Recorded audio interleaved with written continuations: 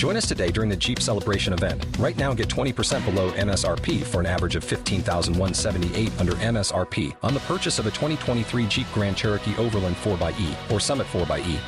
Not compatible with lease offers or with any other consumer incentive offers. $15,178 average based on 20% below average MSRP from all 2023 Grand Cherokee Overland 4xE and Summit 4xE models in dealer stock. Residency restrictions apply. Take retail delivery from dealer stock by 4/1. Jeep is a registered trademark.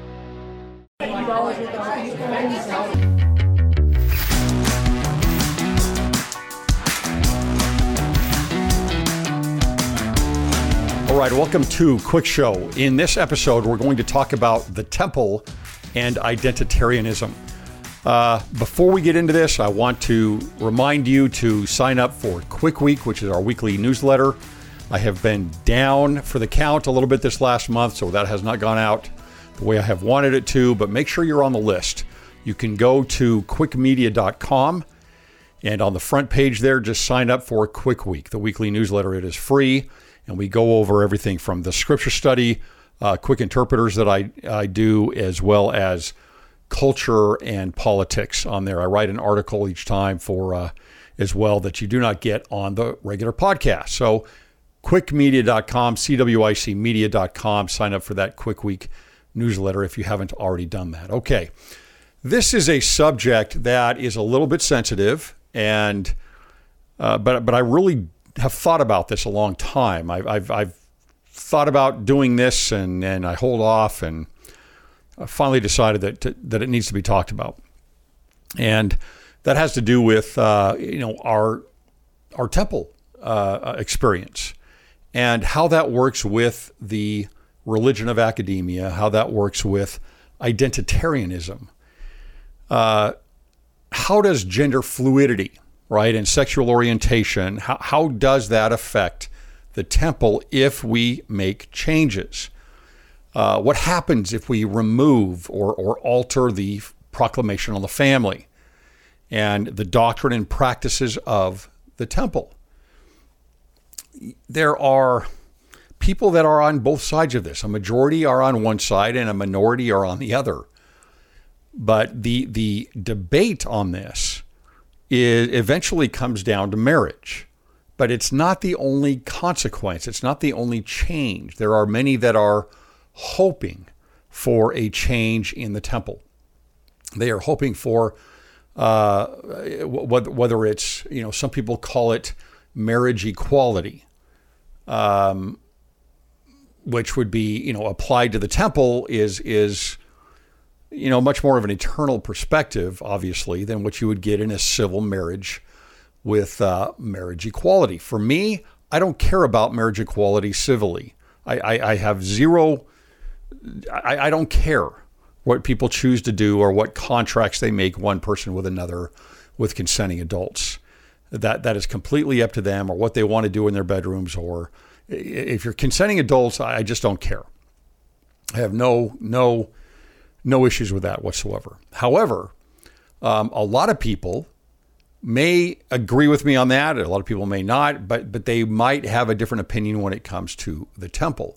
So there are those in the church, members of the church, that are hoping for, really putting a lot of emphasis in hope for a change in temple ordinances and how we run things there. There are others who have a hope that we never do that. And then maybe there are a very small amount of individuals in the church that don't care one way or the other. And so what I want to do is stand back as I approach this and approach it from one of that very small area here. In other words, I'm not inserting my opinions here. I just want to talk factually about consequences that nobody ever talks about. And if we were to change this, it's like, look, if that's what you want, that's what you want. I'm not going to worry about what you want, one way or the other, on either end of the spectrum on this. But I want to talk about the changes and what consequences would certainly have to be put into place if there were changes with gender, and gender fluidity was applied to the temple, and with eternal marriage. right? In the family proclamation. So on one side, there is, as has been described to me by some, even on this podcast, that in the church there are certain doctrines, and that we can go and move inward to the very, very core doctrines of the church. So Jesus Christ is our Savior. That's being challenged in some ways. But Jesus Christ is our Savior. We go through the principles of the gospel of faith and repentance on the atonement and on Jesus Christ, the plan of salvation to a certain degree at least, and priesthood and prophetic power and these different things that all we might find or agree to a certain degree at least, that are in the very center circle. And these concentric circles then move outward until maybe you get to policies and procedures or something nebulous between doctrine and policy. And many have said that these, for example, marriage equality, right? So same-sex marriage, and we can go beyond that to, it really is always about the same-sex marriage, but we could go on to gender fluidity, right, in marriage as well, and talk about that, and that these doctrines are not in the center circle, that they are doctrines in a sense that are concentric, and they're outlying circles from the core, and therefore they can change. That's kind of the argument that is made on that. On the other end of that spectrum, a lot of people have a much larger inward circle on this as far as what doctrine is and what is unchangeable, right? And the concentric things are maybe more along the lines of very few policies and procedures and small doctrines that are applied to a specific amount of time or a specific time and place. So those are the two sides, very generally speaking, of looking at conserving what is in place at the temple and what and those that wish to make the changes that are in the temple. Now, before I go into those things, I want to address the LGBTQ members of the church that might listen. And anybody who has listened to this podcast knows that I am very supportive of those individuals. I'm a big fan of certain organizations that support members of the church, faithful members of the church, in their striving to, as anybody else would be, moving along the covenant path and understanding the challenges and obstacles that would face someone with that experiences same-sex attraction or identifies as gay or any of the LGBTQ different identities. Understand that. Right, and I think that there is a certain tolerance there that is certainly needed, and certainly an outpouring of love that is given there. Now, having said that, I do think that I worry a little bit about the hope that many, what we might call allies or others, are almost pushing to our fine LGBTQ brothers and sisters in the church about a change in the temple and a change about marriage. Again, I'm trying to take this from as an objective view as possible. The problem I see there is that if your hope for the future, right, we've got, you think of the three very godly attributes of faith, hope, and charity. If we place that hope in change of doctrine, regardless of where you have that on the concentric circles, does that take away from your testimony if that doesn't happen? Does it take away from hope in Christ, from where that hope really needs to be? That's my question, because I see a lot of this where it's,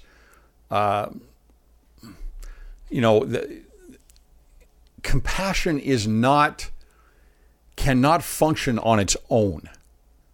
And be a positive, rarely be a positive attribute. Compassion must have truth and reason behind it. You have to have that with it, or it's misplaced. And so, while some would hope for a change and others would support the hope for a change, I would just ask, is that the right way to go? Or do you focus on, let's all follow Christ regardless and move forward with the covenants and the commandments of the gospel, of the gospel of Jesus Christ? I want to approach this in a way that sometimes Hugh Nibley and other LDS scholars have done, where maybe we're going to talk about this every once in a while, insert in the idea of the Temple of Solomon in certain places, and the temple, the ancient Israelite temple drama that we've recently been talking about in Come Follow Me with Psalms, the book of Psalms, and address things a little bit from that perspective as we go through this. But there are consequences to this change, and here's a question for you. Do our core doctrines reside in the temple? How core are those? What we find in the temple, a lot of it is in the scriptures. The creation story, the Adam and Eve story, the bulk of the Psalms probably are from the ancient temple drama. We find the references to these things all over the New Testament in the last week of Jesus' life. How core is the doctrine of the temple? I think it's pretty core, right? There's an opinion, right? I think it's pretty core. Now, having said that, if we look at the Temple of Solomon, we look at the Adam and Eve story, and we think about the cosmological changes that would need to occur, then there's something that maybe we can talk about more, about understanding the effect of making these changes and not just having compassion, which is crucial. It's crucial. Just sit on its own without truth and reason. We need to bring these things together. So identitarianism, as it affects our culture today, is you can see this pressure starting to move in on the temple. And what I mean by identitarianism is what I call the religion of academia. And it is about taking our identities, such as sexual orientation, race, ability or ableism, our economic status, or other privileges and intersectionality type of identities, right, that are they're usurping our primary identities as a child of God, which we get in the Adam and Eve story. And as, of course, President Nelson has added in also a child of the covenant and a disciple of Christ. They're usurping these things. So obviously, if those other identities that President Nelson has covered are the primary identities that we should be focusing on, if we're going to make these changes through identitarianism and the religion of academia, they're going to have a large consequence, they're going to manifest in certain ways within the temple practice and procedures. So, as an example, I mean, we've talked a lot about in the culture about the bathrooms, right? And especially with children and education, K to 12, and if you have a boy that's identifying as a girl and that individual goes into a girl's locker room, are we comfortable with that? Is that the right thing to do? Right? We've got compassion on one side and a lack of compassion then on the other. How do you balance that, right?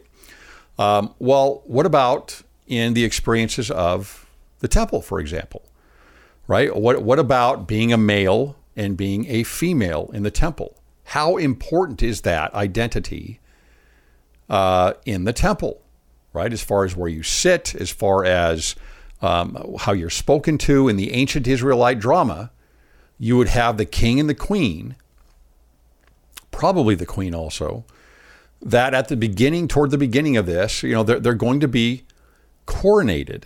It's a coronation ceremony.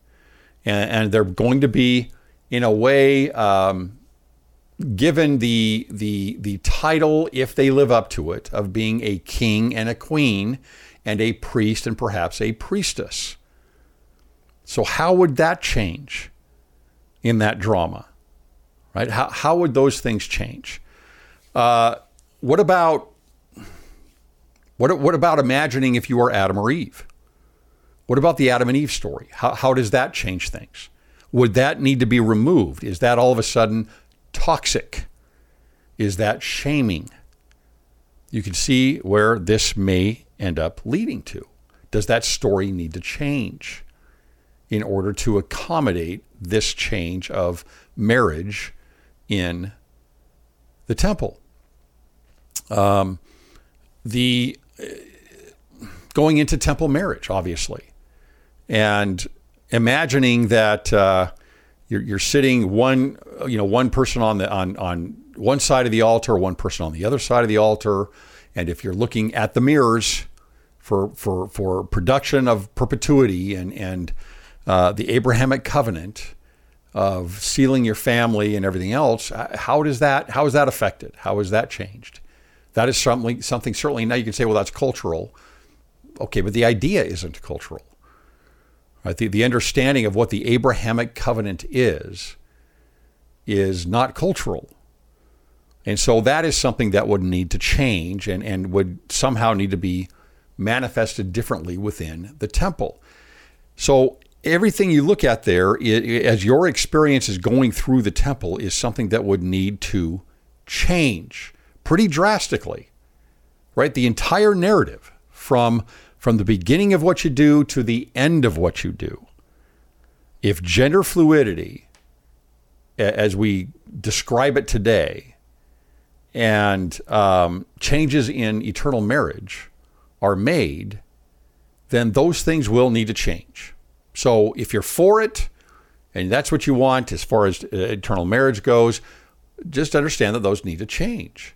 And if you're against it, then you would say, okay, well, we understand that if we change just marriage, that everything else is going to need to change here. The entire narrative, in fact, of the temple, the entire narrative of the temple would need to change. Now, what about proxy work? How would proxy work be done? How about proxy work for baptism? Or proxy work for confirmation? Or proxy work for sealings? Proxy work for marriage, eternal marriage? And how the references to the temple, drama, and ordinances, whether we recognize them or not, are found everywhere in the scriptures, throughout the scriptures. And as we as a people become more and more aware of the temple drama in the scriptures, the ancient temple drama in the scriptures, we're going to have more and more context to some of these scriptures and what they represent and what that narrative is. Do we change the scriptures? So there's a lot of consequences that would need to happen here. And we don't talk about that. It's just a matter of we think about that end game here. Would there be a change in marriage? If there's a change in marriage, what? That's what we need to ask. What else goes along with that? What other doctrines of the gospel, what other core doctrines would need to change? How would temple practice change if that were to happen? Again, I'm trying to be as objective as possible on this. I'm not trying to insert an opinion or a sway in any way, because I don't think that's the right approach in this episode. I simply want people to contemplate what that would mean. And if you want the change and you want to get rid of or alter the family proclamation, that's completely up to you, right? But let's not pretend that there isn't a very large change in the narrative, in the plan of salvation, in the Abrahamic covenant, in our temple practice and experience, if we were to make that change. I hope you can respond to this. Give me some things that I'm missing here. Give me the pieces that I'm missing. What is void in discussing this here? What arguments might be brought on either side? in supporting the change and how it would not affect the change. Or if it does affect all of these changes, so what? This is why it's okay. I would love to hear from you. Thanks for listening.